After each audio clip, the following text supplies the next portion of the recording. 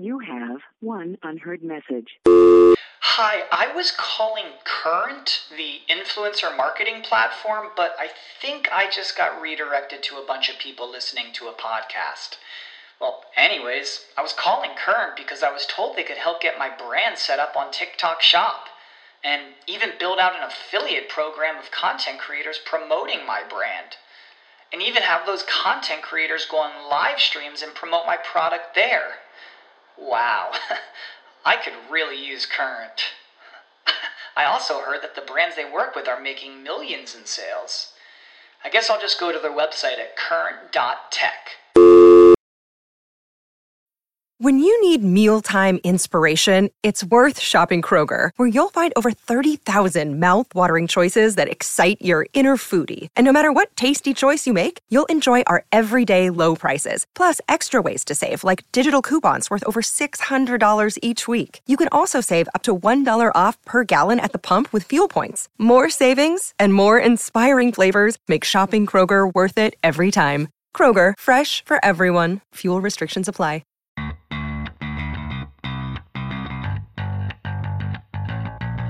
Coming to you live from downtown Detroit, this is Benzinga's PreMarket Prep with your host, Joel Elconin. This is a volatile puppy here, isn't it? And Dennis Dick. I'm bidding a penny. I will buy the stock for a penny. With everything you need to start your trading day.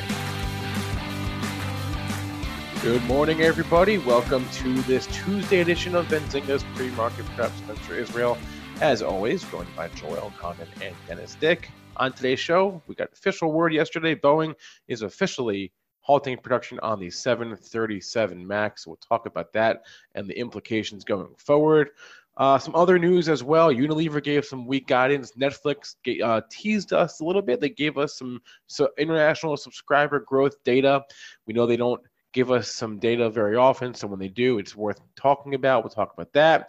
Roku CFO is leaving, and a lot of ratings today. I think the analysts are all getting in their ratings now so they can go on their holiday vacations and not have to worry about anything for the next 2 weeks. But a lot of ratings to discuss on today's show. Our guest today, Nick Shaheen, he would join us at 8:35 as he does every other Thursday. Joel, what's the word here overnight? We're down just a tad here, $1.75 at 96.75. Kind of a textbook range overnight. Your pre-market low right there, your daily pivot, and the intraday low from yesterday, 92. So there's a key to any downside today. And on the upside, 02.25.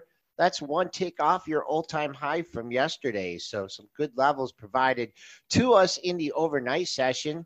Crude over $60, up 18 cents at 60.32. Gold in the green by 210 at 1482.60. Silver up less than a penny at 17.12, and Bitcoin up $30, but below 7,000 at 6,890. Good morning, Dennis. How was that?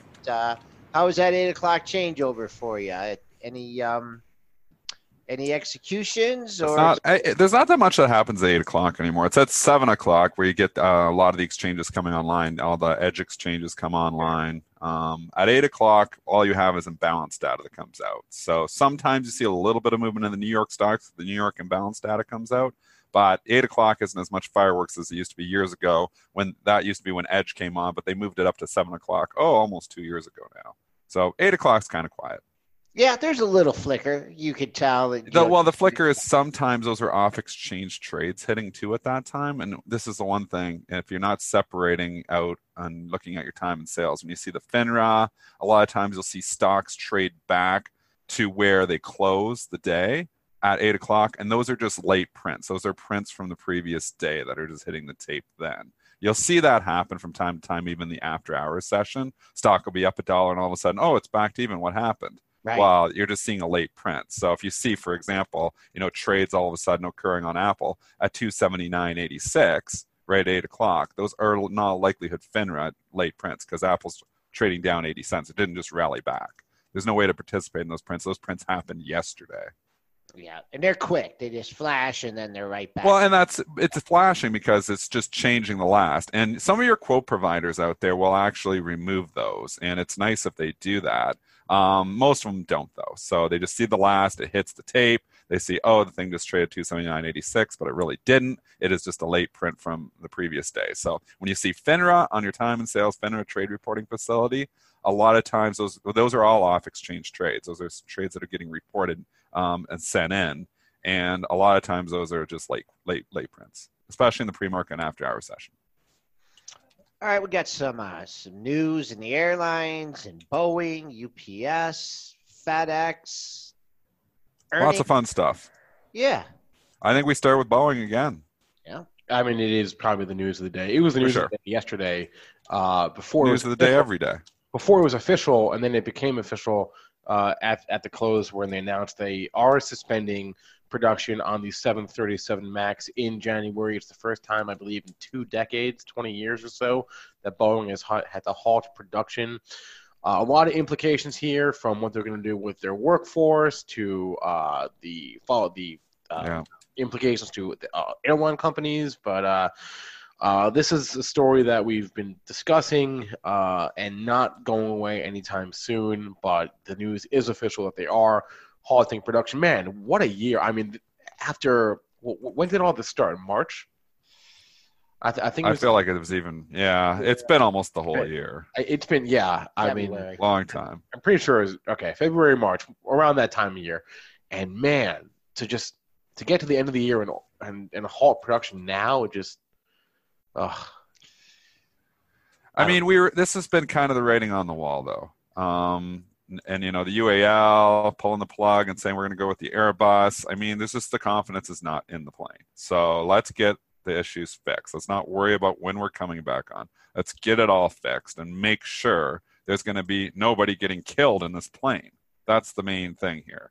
So is it, why is the stock not down more significantly? I think this was getting to the point where it was almost expected that something like this was going to happen. And yes, it's down 5 points, but if this news comes out of the blue and there's no expectations, it could be down 50 points.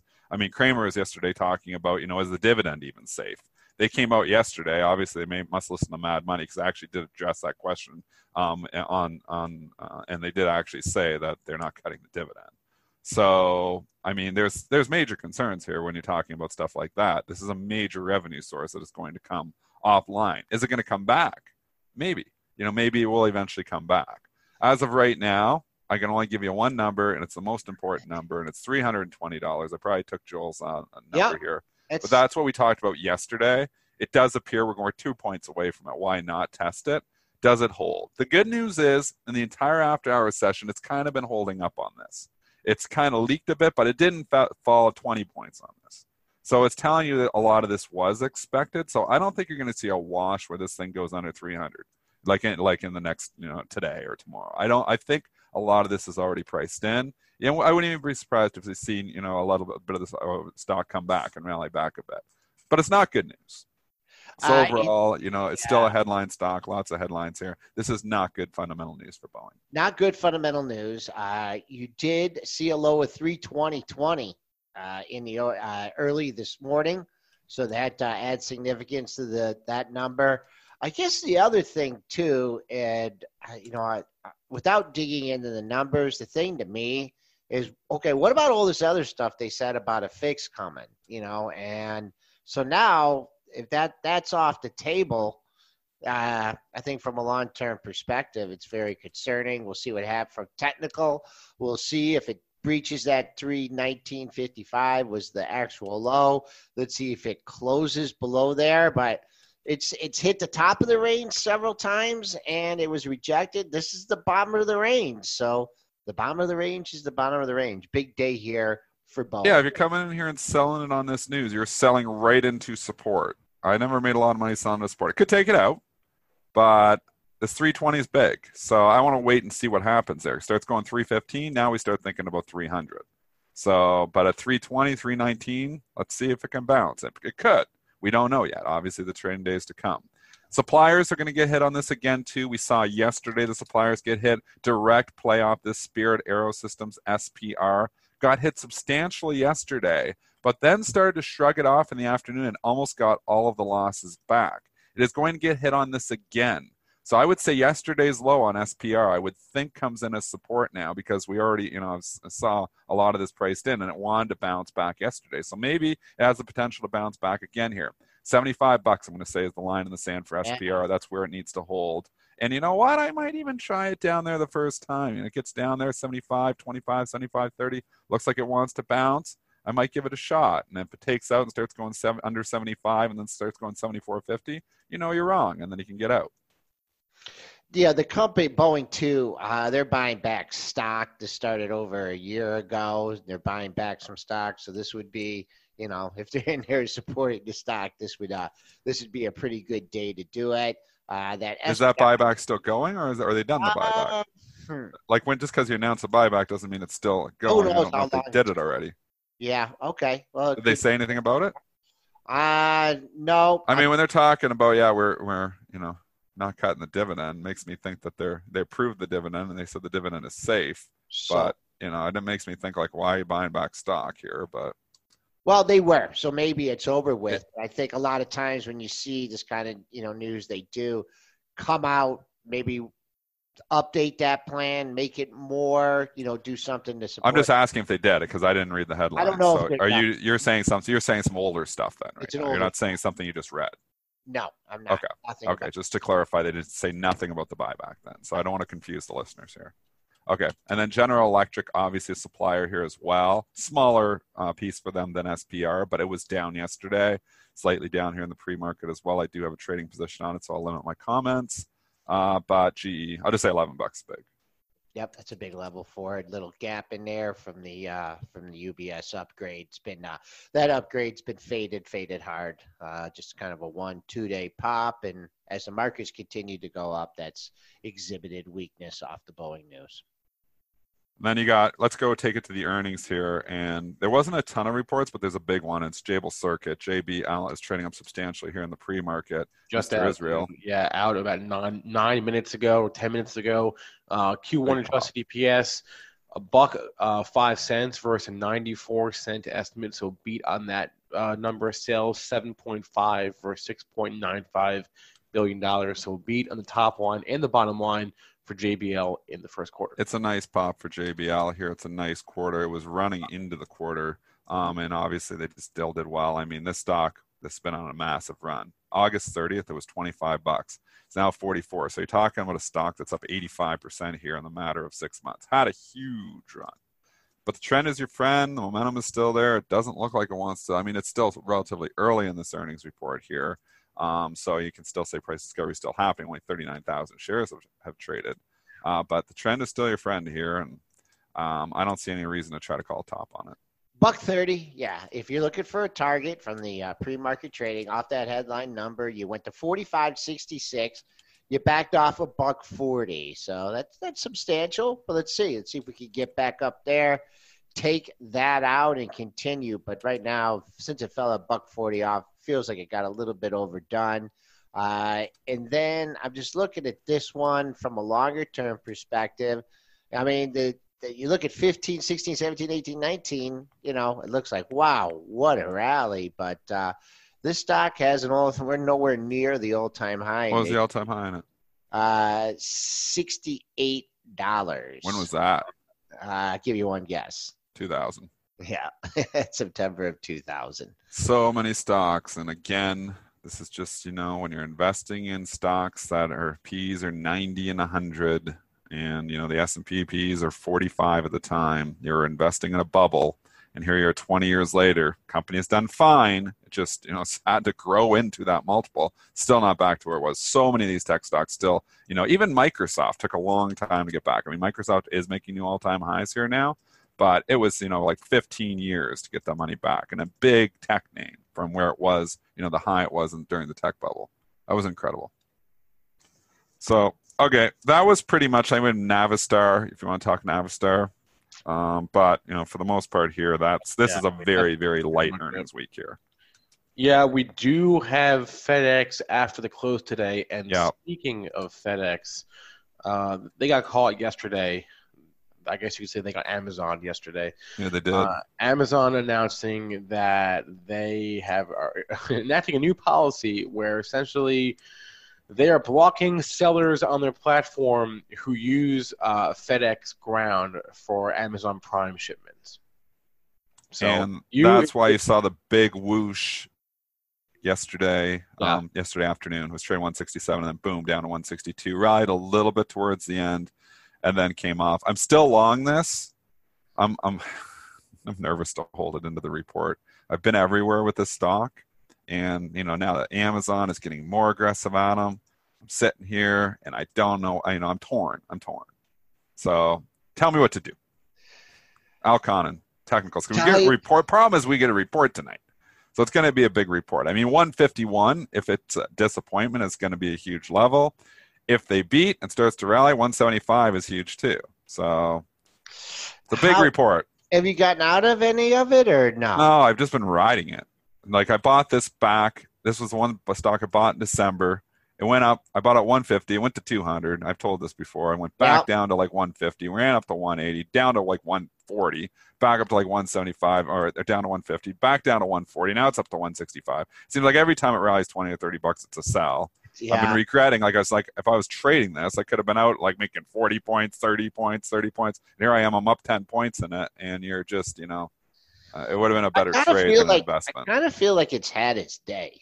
You know what I mean? I kind of do too, to a certain extent. It's so dang cheap though, Joel, on a multiple perspective. It's got a 1.6%. I think it's trading like 9 times earnings. But it's been a value trap. It hasn't done well. I feel like it has had its day too. But then you think like, is internet shopping going away? Just because, they might eventually lose Amazon doesn't mean they're losing the other 90% of internet shopping. You got to deliver these parcels somehow. And UPS and FedEx are the way to do it. And I don't see, the internet shopping going down. So you think I got to think that those cash flows are fairly stable. So you look at it trading 9 times, fairly stable. It's not bad from looking at it from that perspective. But I don't know if the growth is there. So that's why it's trading 9 times. Well, the growth obviously isn't there. So I don't know. I'm torn on it. I don't know what to do. Value guy says, investment guy says, hold on to it. But it's been a disappointment for the last year. Think about what the S&Ps have done in the last year. You're up 27% and FedEx is, up $10. So it's been a disappointment. What about the Amazon chart? With the market busting out. It's been heavy. It does not want to rally. And you know what? It's a good chart to look at here. Every time we get a little sniff of a rally in Amazon, it starts to sell off again. And that's a fantastic point because if you've looked even at FANG, Facebook has come back quite a bit. Netflix is a different story, I guess. But Google's been making new highs. Apple's making new highs. Microsoft's making new highs. So you look and you think, okay, well, why is Amazon not making new highs? Well, higher PE stocks have not been in its favor as much as some of the value tech stuff has. Amazon's still sporting a hell of a PE on that thing.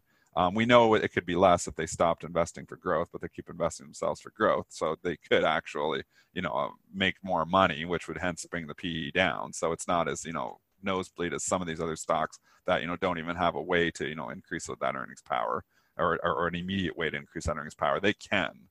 I'm torn on Amazon too. It's a stock that I've thought about putting in my portfolio a couple times. I never have, but I'll tell you, from a technical basis, it's struggled. It is, and it's just quiet. And it's funny, you look on the monthly charts, and you're like, wow, it's been in a tight range. Of course, it's a $1,800 stock, so it's been moving. But if you look at the last 4 months, while the market's chugged higher, you've been 1,700. Well, actually, in the month of September, you made a low at, let's call it 1,700, very little time spent, over 1,800. That's the majority where you've been for the last quarter in the issue. So bearing down on the lows of the move, but it's tough. I don't know. We'll see. They don't have a while until their next report, but it's got to be too bad the options are so expensive on this thing because it could be winding up for that blast back up to 2,000. Remember when everyone got excited when it went over 2,000,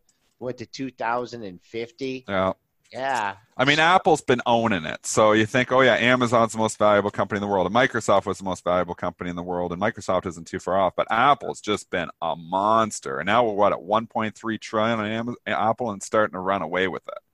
So this has been just the Apple year.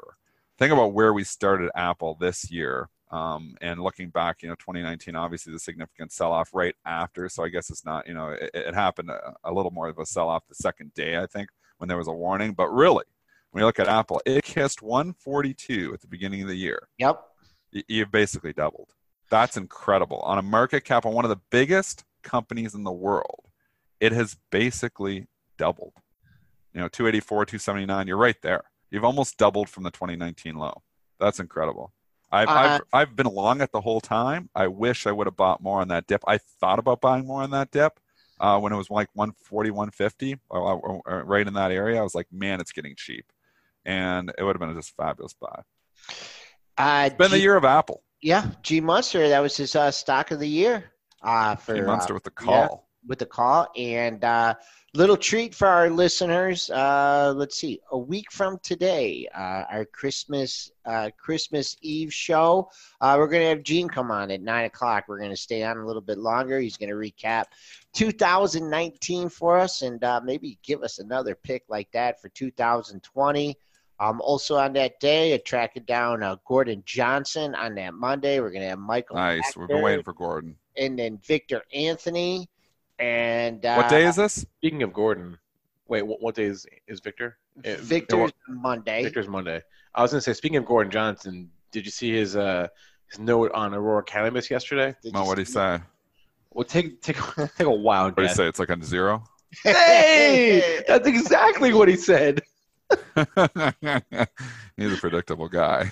Exactly. Extreme. That's why I like him. He's extreme.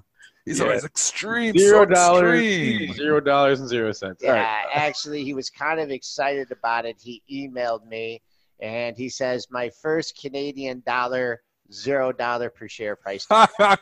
He's excited about it. Why does he think it's a zero? I didn't actually look too closely into it. I just kind of saw the headline here. What did he say? He says they're running out of cash. Yeah. Says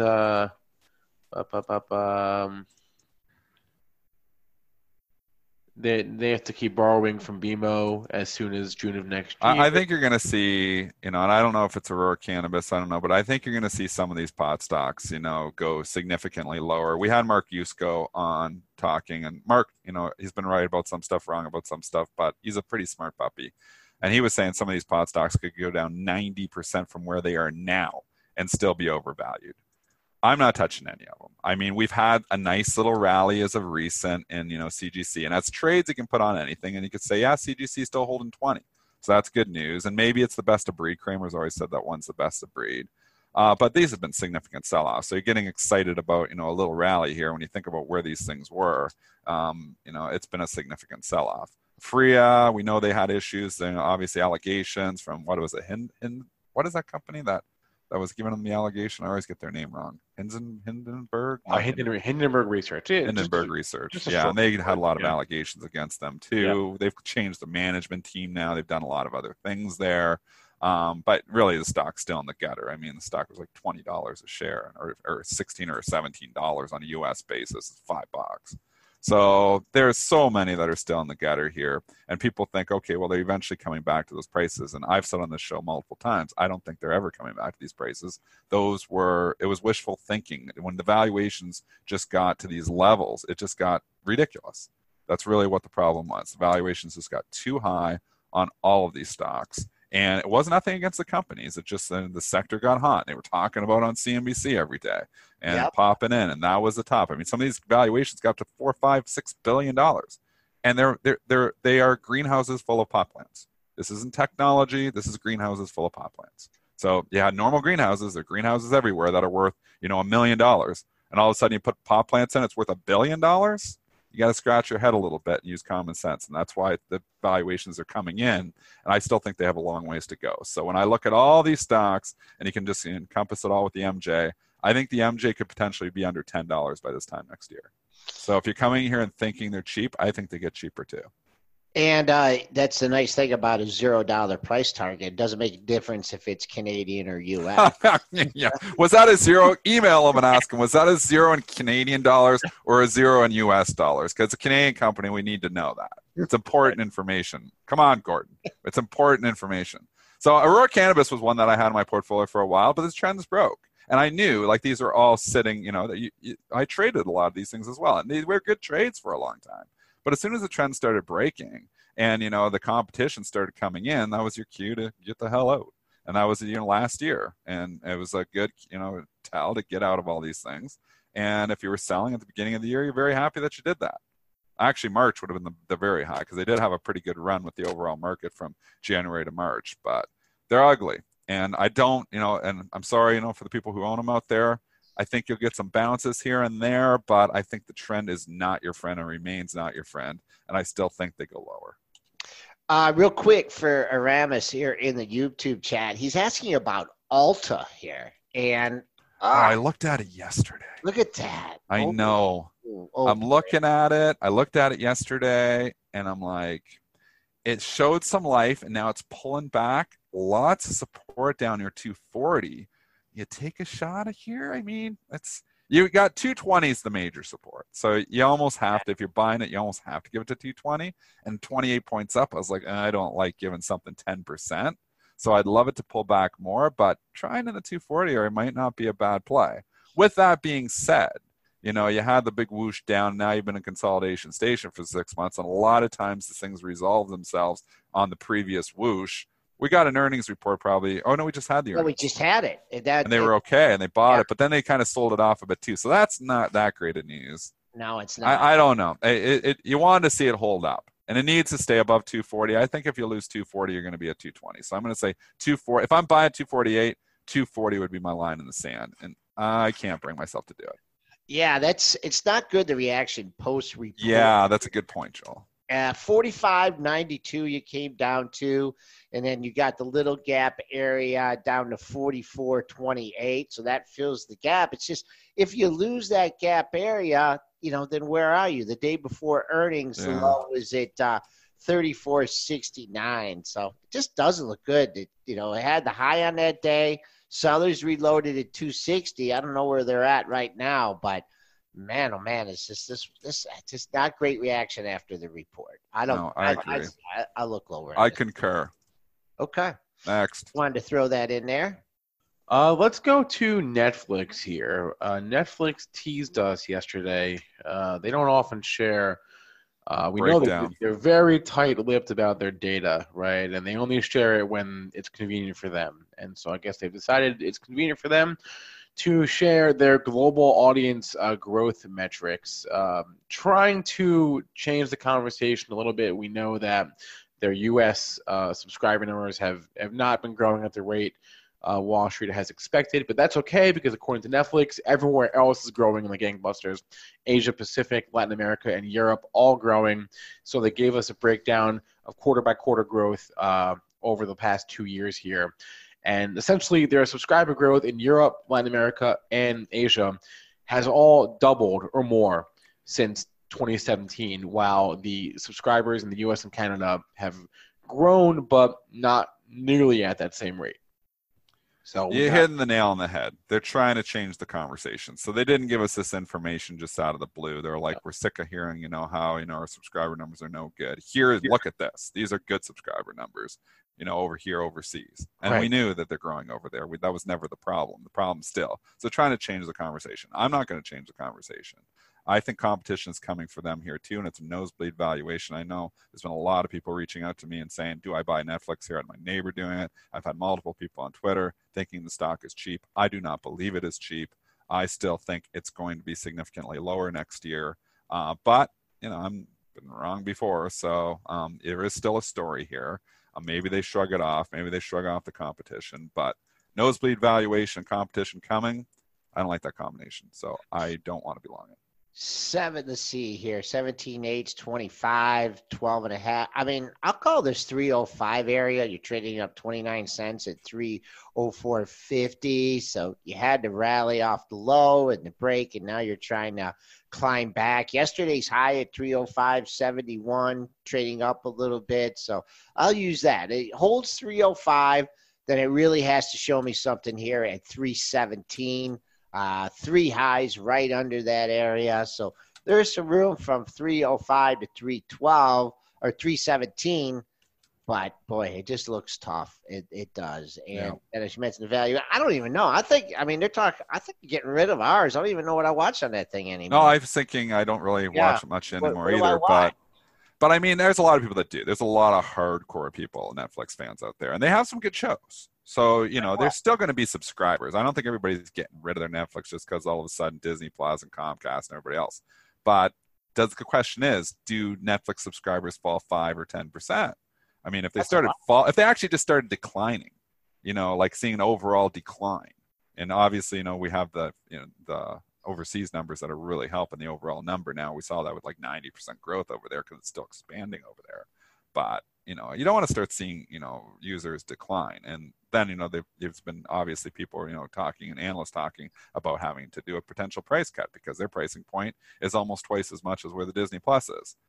My kids only watch the Disney Plus. I don't even flip on the Netflix anymore. It's just the Disney Plus. I think if you got kids under 10, they like the Disney product a lot better. There's so many good shows on it for kids. Now, if you're over 10, though, it's a different story. I mean, Netflix has some good shows too, but it's nothing comparable to the content of Disney. Not for kids, in my opinion.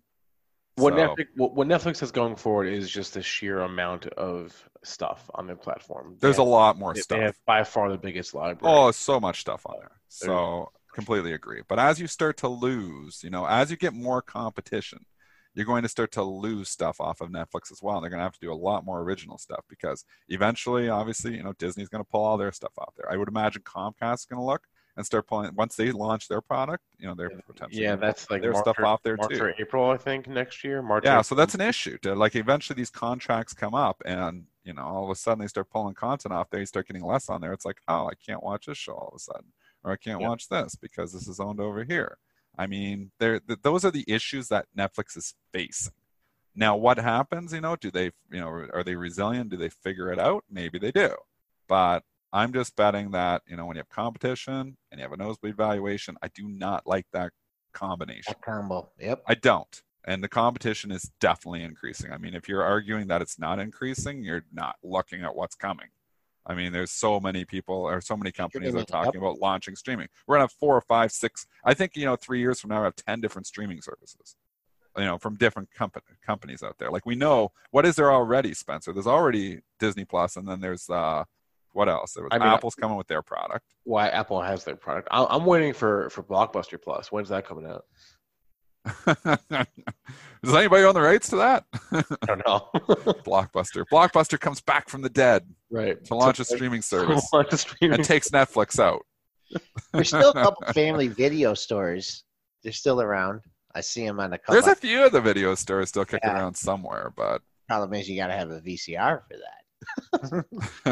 Speaking of streaming, though, should also mention this morning Roku, that big red bar at 5 p.m. yesterday. That was the result of their CFO stepping down, Steve Loudon. He stepped down. That was announced yesterday at 5 o'clock. You got a good level. It's 127 because we were very weak yesterday morning, and then they decide, okay, enough is enough. Let's just start buying this. And they bought it all the way up, and they bought it up to the tune of 13 points, so a 10% rally intraday. Now you get a sell-off. So people are caught short here, and I believe they will use this weakness to cover in. And I'm talking short-term traders. I believe that you will see buyers as you get down in the lower 130s here. So I don't mind this one. Leaning on the 127 low. So I actually would be a buyer of this bull. I don't own any positions, so I can freely talk about it.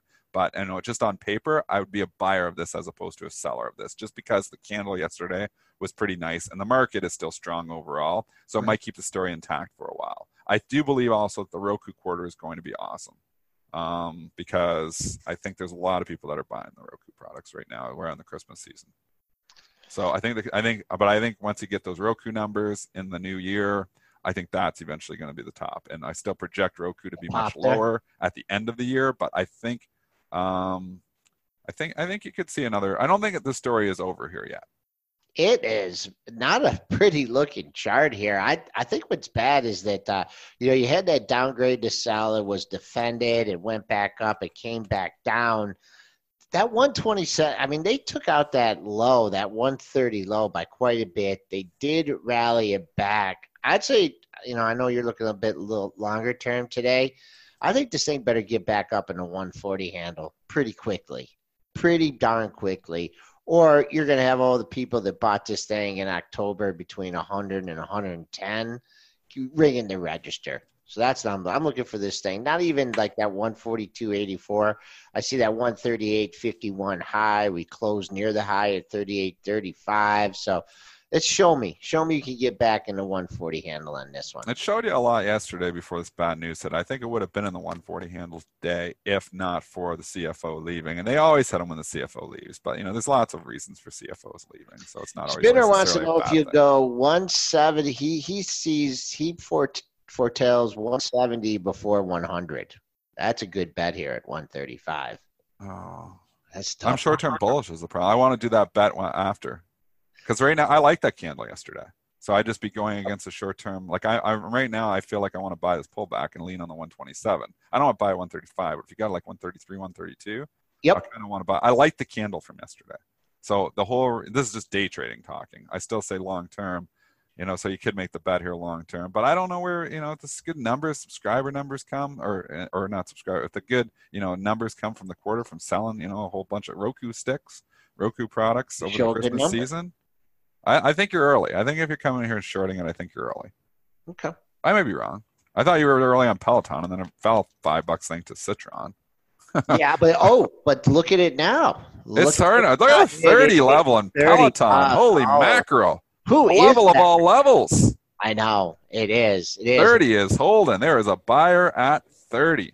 Yeah. Maybe it's Andrew Left. I don't know. But yesterday, he's trying to bring in that short. Yesterday, I was looking for that 30 again. It went to 30 and a quarter, and I'm like, okay, it's going down there again.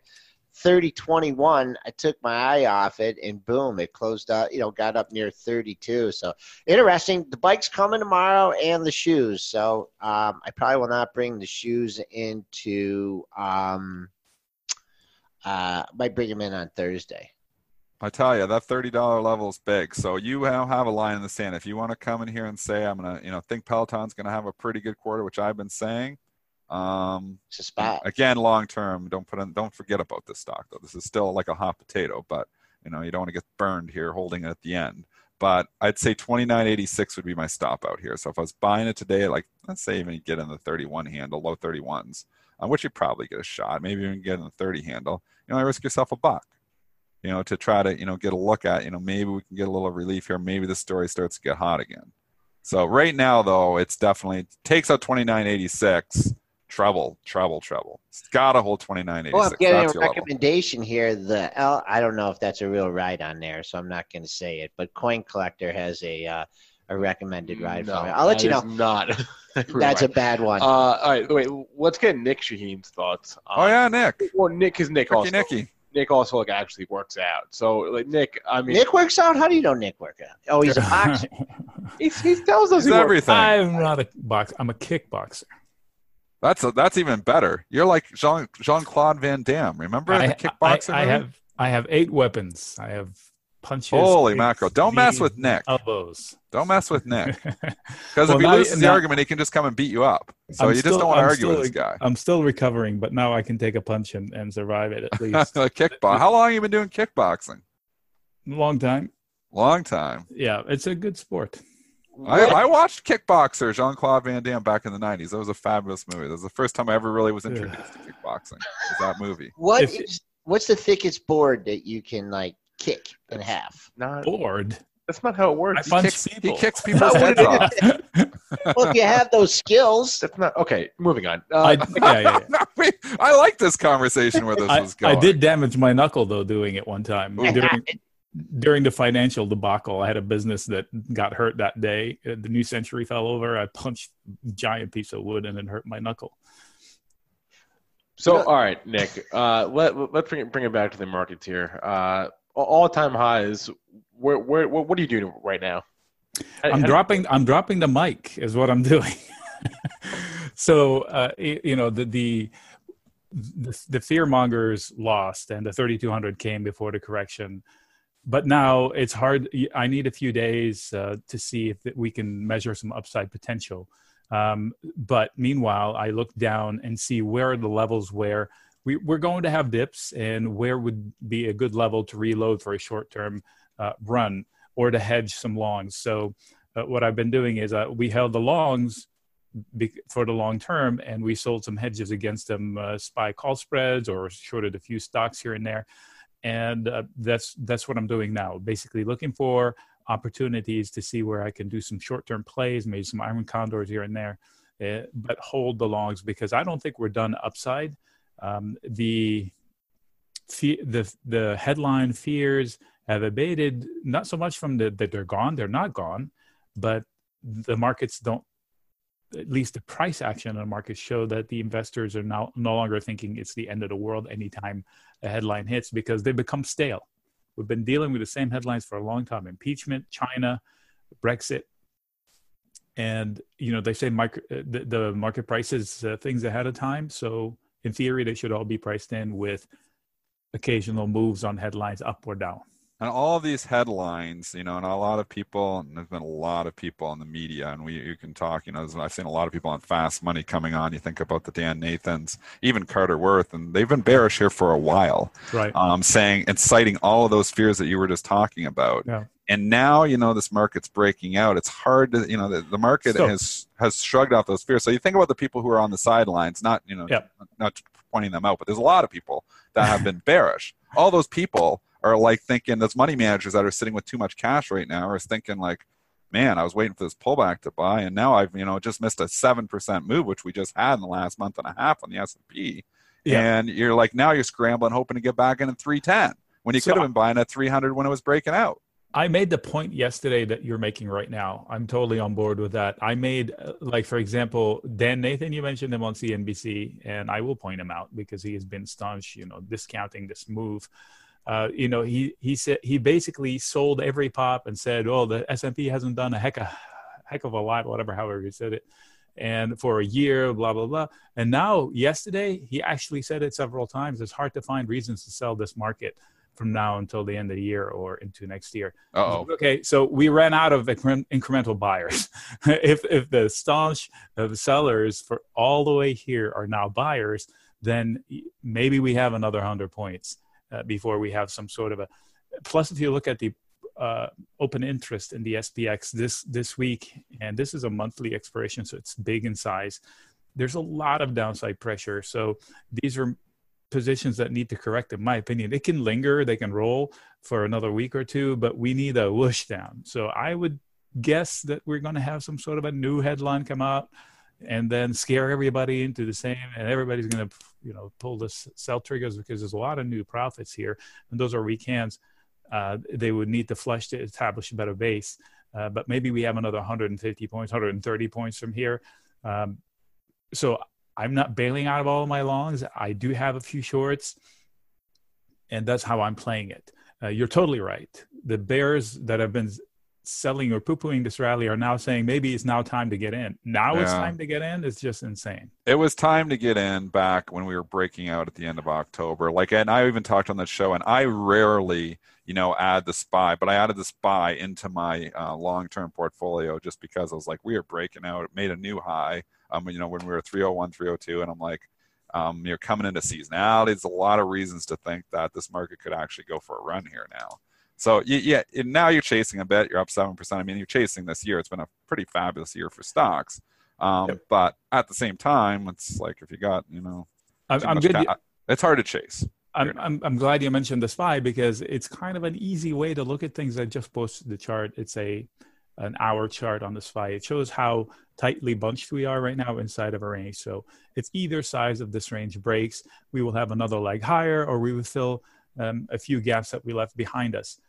I don't know if they're big gaps because we had kind of a funky tail last week. So iron condors are paying if you place them well.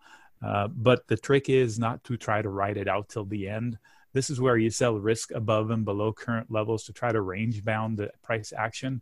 But if you try to ride out every penny, chances are I would venture to guess you're going to have a lot of drama at the last minute. Like if you had an iron condor last week and you didn't close the upside risk, then you get blown out at the end of the week because you wanted to squeeze out another 5 cents out of a trade. So it's basically trading the action rather than the headlines. That's what's been winning all year long. If you turn off the news and you just trade the charts, you make fewer mistakes. That's my opinion, because then you ignore the the suggestions from the outset. If I take a trade, I take it for a reason. I have targets. If the reason's still there and the targets are not triggered, I don't do anything. If the headline breaks, I ignore it. It's such a good point too. Like you think, and obviously, we give opinions on this show a lot, and we have lots of people coming on and giving opinions. And I get spooked sometimes, even people coming on our own show. I mean, I had Tesla puts written. I covered way too soon, and me too. Because people are all coming on. How many people do you hear is a zero, and the thing rallies a bit, and I'm like, okay, well, I'm nervous to take it through the last report. And that's why, you cover in the puts, because I'm nervous to take it through the last reports. It would have been the best thing to take it through the reports. All those puts are worthless now. Yep. And now Kramer's on board. Buy. So he was mocking him. If you're buying Tesla now, that is the definition of chasing. Well, I shorted Tesla last 3 weeks, but I also had some sort of an iron condor on it. So I do have profits in hands. And I was short into this week. So my short position is taking some heat, but I'm managing through it. When a position goes against me, I decide whether I want to fight it or hunker down and defend and get out with, not even trying to profit anymore. This is where you make the decision, get smaller or, go all out and fight it to the end.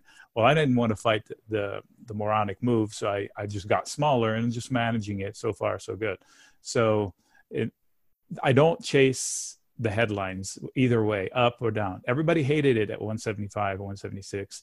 That's, I think, when you and I wrote the puts near there. Yeah. And they were at like 110 or whatever. And I can't remember the numbers. I think I was talking to you on the show. And I wrote the 120 puts a year and a half out for 20 points. Yeah, it was crazy. So $20. So like same concept last week with Peloton. I sold the 30 put spread on his headline because I was so pissed. He's been wrong.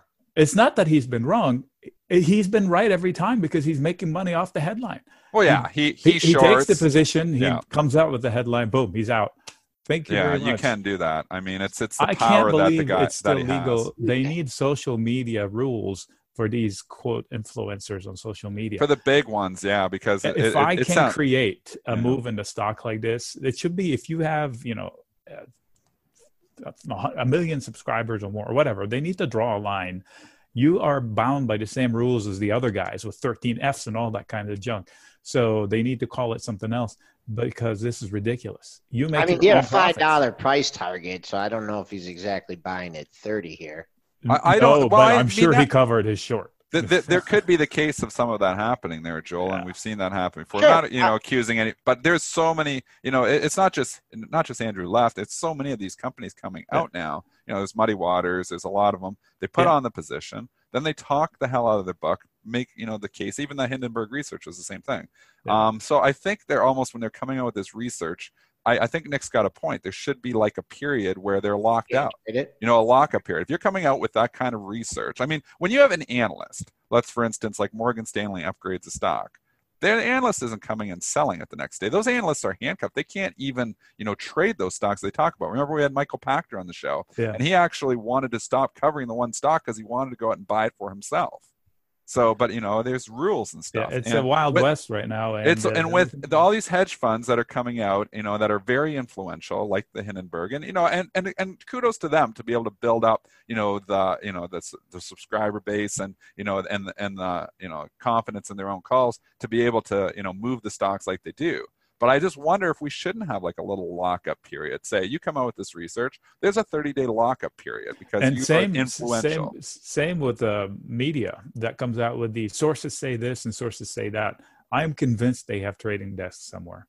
And I mean, where do you draw the line is a certain, thing too. Like, obviously. Well, you can easily draw a line. I understand this, protect your source, all kinds of junk, but you have to have data backup behind closed doors that you can deliver to the authorities and say, hey, I do have sources say, and here's my registered source or whatever. They won't go public with it, but they have to have a log of it somewhere because it's just too easy. With this speed of media where it's just one tweet just disseminates worldwide in an instant and machines trading the media, the headlines just makes it difficult. Nick, question from the chat here. The vertical white box on that SPY chart, what is that? That was an iron condor I had last week, and that was specific to my comment. If you didn't close the upside, like 318 and a half, I think it was.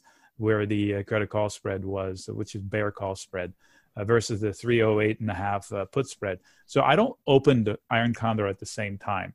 At some point in the dip, I would sell put spread, and then if we rally, I would sell call spreads against it and then end up with an iron condor. So that was the range I expected until the Friday headline came out. So if you held it open into Friday, you had to change your underpants on Friday. That's a nice way of putting it. All right, Nick, before we let you go, any final thoughts here for the rest of the week as we sort of head into what we trade the box, that top box on the SPY, and chase the breakout of either side. Don't guess which way it's going to go. Wait for the breakout and chase it. If you're long, if I'm long, I'm staying long. If I want to hedge, I can sell calls against my longs or spread the calls that I have already, and then I'd be long for free, if not for credit. What does that mean? If I bought a call a while back and now it's green, I would sell a call above it and collect more than I paid for the other one. Therefore, I'm long a call spread for a credit. That doesn't happen often. Nick, before we let you go, just want to get your comments here on crude. Just for the S&Ps here, we just busted out. We just took out that high from yesterday. What happened? 2.25. I think we had some decent housing data, but we are at no man's land here. Just want to ask you about crude oil here, up 28 cents at 60.42. Aramco, nice timing with the Aramco IPO. A lot of people have some pretty high predictions here for the energy sector in 2020. Crude has been a range. I know you follow it pretty closely. Comments on crude oil and stocks related in the sector. Sure. The stocks, I wrote a bullish piece about them on dips that, put spreads are probably money with these giant companies. I think it was the day where Chevron wrote down 10 billion or whatever it was, the biggest write down. So it was an opportunity then. As far as crude oil itself, I think OPEC's best interest lies where crude is between 52 and 60. So I wouldn't chase it here. If you look left, it had a couple of peaks that failed miserably. Not so much the one that went up all the way to 63, but the one before it, which failed around 61. I think that's the more natural spot for it to fade, but I'm not shorting it on that basis. But I definitely wouldn't start longs here because somebody wrote about crude going to 75 next year. I don't know if the market will bear it, in my opinion, because if it goes to 75, the Western world will pump like crazy, produce. Do you see what Aramco pulls it out of the ground at? $7, $8? They're like $3.50. Yeah. It's crazy. But their social programs make it to where they need $50 or 60 to break even. Right. Because remember, it's not even a country over there in Saudi Arabia. It's a tribe, basically. And they actually have to pay for everything. So they need the money to serve the people. Oh, okay. We got you that. One tough one for you here. Boeing, bottom of the trading range here, Nick. Okay, so Boeing it's got a must-hold level or probably lose 300. Yeah, okay. I'm not calling for 300. I'm not saying it's going there. Yeah. But if they cut the dividend because some sort of a cash, because so far the only thing that hasn't been in question is the cash, and now it's starting to get into question because they've got a mess of unsold planes waiting to actually undelivered planes are sold. They're just not delivered. So I don't know if the government is going to let it go to where it needs to cut the dividend just because of what it is and how many people it employs. But the fact that they guaranteed jobs for these people yesterday, 10,000 people or so, gives them less leverage. I don't think they should have announced that, but I don't know. Maybe they're confined. Maybe they're bound to say it, like legally bound, what they're going to do, furlough these people or not. But if I have a put spread on it, I'd be worried about it. Let's put it that way. I would, if I owned the shares, I would probably buy a lot of puts every week to cover the crap there you moment. Go. That sounds like a good plan. All right, Nick Shaheen is the author of Create Income with Option Spreads and sellspreads.com. Joins us every other Tuesday. Nick, thanks for the charts and the time, and we'll talk to you in a couple of weeks. Looking forward to it. Thank you. All right, 8:53 now. Joel, what's happening out there? We busted out. We took out that 02.5 high from yesterday, made a new all-time high at 32.0350, backing off a little bit, but still in the green here. So there's a nice upside target for you here early this morning. Besides that, everything pretty quiet. I did see a tweet, something about Apple iPhone sales being down 30%. Yeah, that's from Rosenblatt. Yeah, I mean, I don't know how the hell they know that, but Anyway, anyway, coming back from the lows. Yeah, exactly. All right, Seems like the ultimate buy the dip stock this year. Stocks dips a buck, they're buying it. Let's get to some of these ratings here. There are a lot of ratings, and I don't even know where you want to start. Tuesday's ratings day. Where would you like to go? There's about 50 upgrades and downgrades. So 50. There is a lot. I'm just looking. The whole page is full. I mean, yeah, the whole. There's not a lot of huge names in there. Like I'm just looking through. Johnson Johnson's probably one of the biggest names that are in there. Yeah, we had an upgrade to Johnson & Johnson, so we should talk about one here. The old opiate crisis over? Upgrade to overweight at Morgan Stanley. They're giving it a $170 price tag. Wow. It's a big call for J&J. It's a big move here too, and I guess the talcum powder issue seems to be in the back burner here now. It's not. We're not that far from all-time highs. There you go. 140. Oh, 148.75. 148.99. I don't know. The heads thing's been straight up since 130. I don't know. I take this one with a grain of salt. It's ran quite a way, so they're chasing it a bit here. The other one, Micron, gets another upgrade. Did we get an upgrade in Micron yesterday? Yes, we did. Back-to-back upgrades? Yeah, today's Wedbush. Everybody's jumping on board here. Ahead of the report. I feel like selling it. I've been in this thing. It's been a dog forever. I've almost got my money back after buying the high. Yeah, that's when you I learned the hard way on this one. Cyclical businesses. What could stop it from going to 100 at this point? That's what Guy Adami said. Back when it was 60, I was like, you know what? I could get on board with that too, Guy. And I was like, bought it at 59. I was like, oh, it's 30. You have a chance to card that one up, man. In the long-term account, it wasn't a good one. So anyways, it's come all the way back. So full circle. And I wish I would have bought more down there. I did not. But I coming in now, upgrading. You're getting late to the party here too. I mean, the chips are all hot, but this has been a pretty impressive move. Look at Micron. This is not just an impressive move for the year. This is an impressive move for 10 days. 10 days ago, on December the 3rd, this thing hit $44.55. It's hitting 54 today. It's going to be up 10 points in 10 days. You're coming and buying it now? It's up 10 points in 10 days. This is Micron. This isn't like some new IPO that's just hot as hell. So I'm like, this is a big, I'm completely tying against my book. I'm still long the thing in the long-term account, but man, it's been a big move. I can't come in here and buy it now. You did trade a little bit higher. If you're looking for a target, 54.30. That's only 29 cents away. Big move yesterday, but ended up closing near the low, which is kind of interesting. But we'll see. You still got that 54.30 in there from yesterday.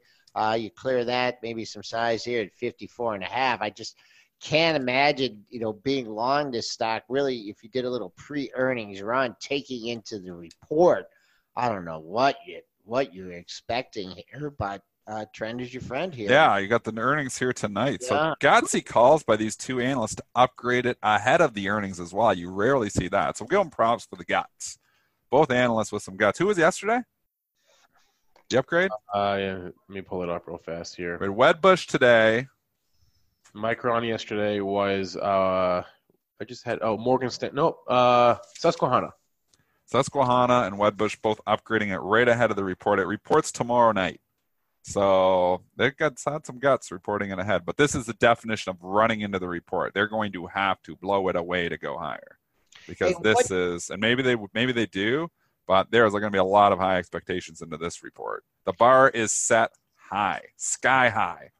We'll say that. What is perched at 43 in AMD? Can you see that? Well, first of all, no, because it's a NASDAQ stock, so I don't have a New York book for it. Yeah. Well, and their books are different. Their book's wide open. I can see their book, even in the pre-market there, which AMD's is thick everywhere. But always you think of these levels, and I think you're right. There's probably a big seller sitting there with an iceberg, perched there, trying to get out of some of the stock of 43 with the two highs the same area. But man, this stock is run too. Nick was talking about chasing, and a few, and obviously the S&Ps have run significantly. Well, these stocks, this is chasing here now on AMD as well. Big time chasing. Moving on to some downgrades here. There are a lot, but nothing really jumps out if you can believe it. There are just a ton. This is a ton of them, but they're all small. Yeah, they're all, relatively small here. RBC downgrading Lennar to neutral. Goldman Sachs downgrades Groupon now to sell. Okay. There's a few sells out here. DHI, RBC downgrading them. Yeah, RBC downgrading DR Horton to underperform. Yeah. BCE for the Canadians out there, because this is a staple in a lot of Canadians' portfolio. BCE, your biggest telecom company in Canada, catches a downgrade here today. I mean, this is like the AT&T of Canada is what BCE is. 5% dividend, same thing. Getting downgraded to underweight at Morgan Stanley here this morning. So that's significant. What happened on Friday in that? I think it was earnings. Okay. I think it was earnings. I don't follow them that closely, but I thought it was earnings. Maybe I'm wrong. Do you know what happened to BC on Friday? Do we have that? I can just look. And Friday, Thursday night, potentially Friday. Well, they had earnings. It was earnings. Oh, yeah. It was earnings. Yep. You know what's crazy though? Look at the earnings numbers. They were 91 cents versus an analyst estimate of 65, and 5.98 billion versus 4.43 billion. I don't see the guidance. Maybe they had some really bad guidance, but they blew the numbers away. I don't know the stock if that tanked. number. Okay. What's that, Spencer? Oh no, never mind.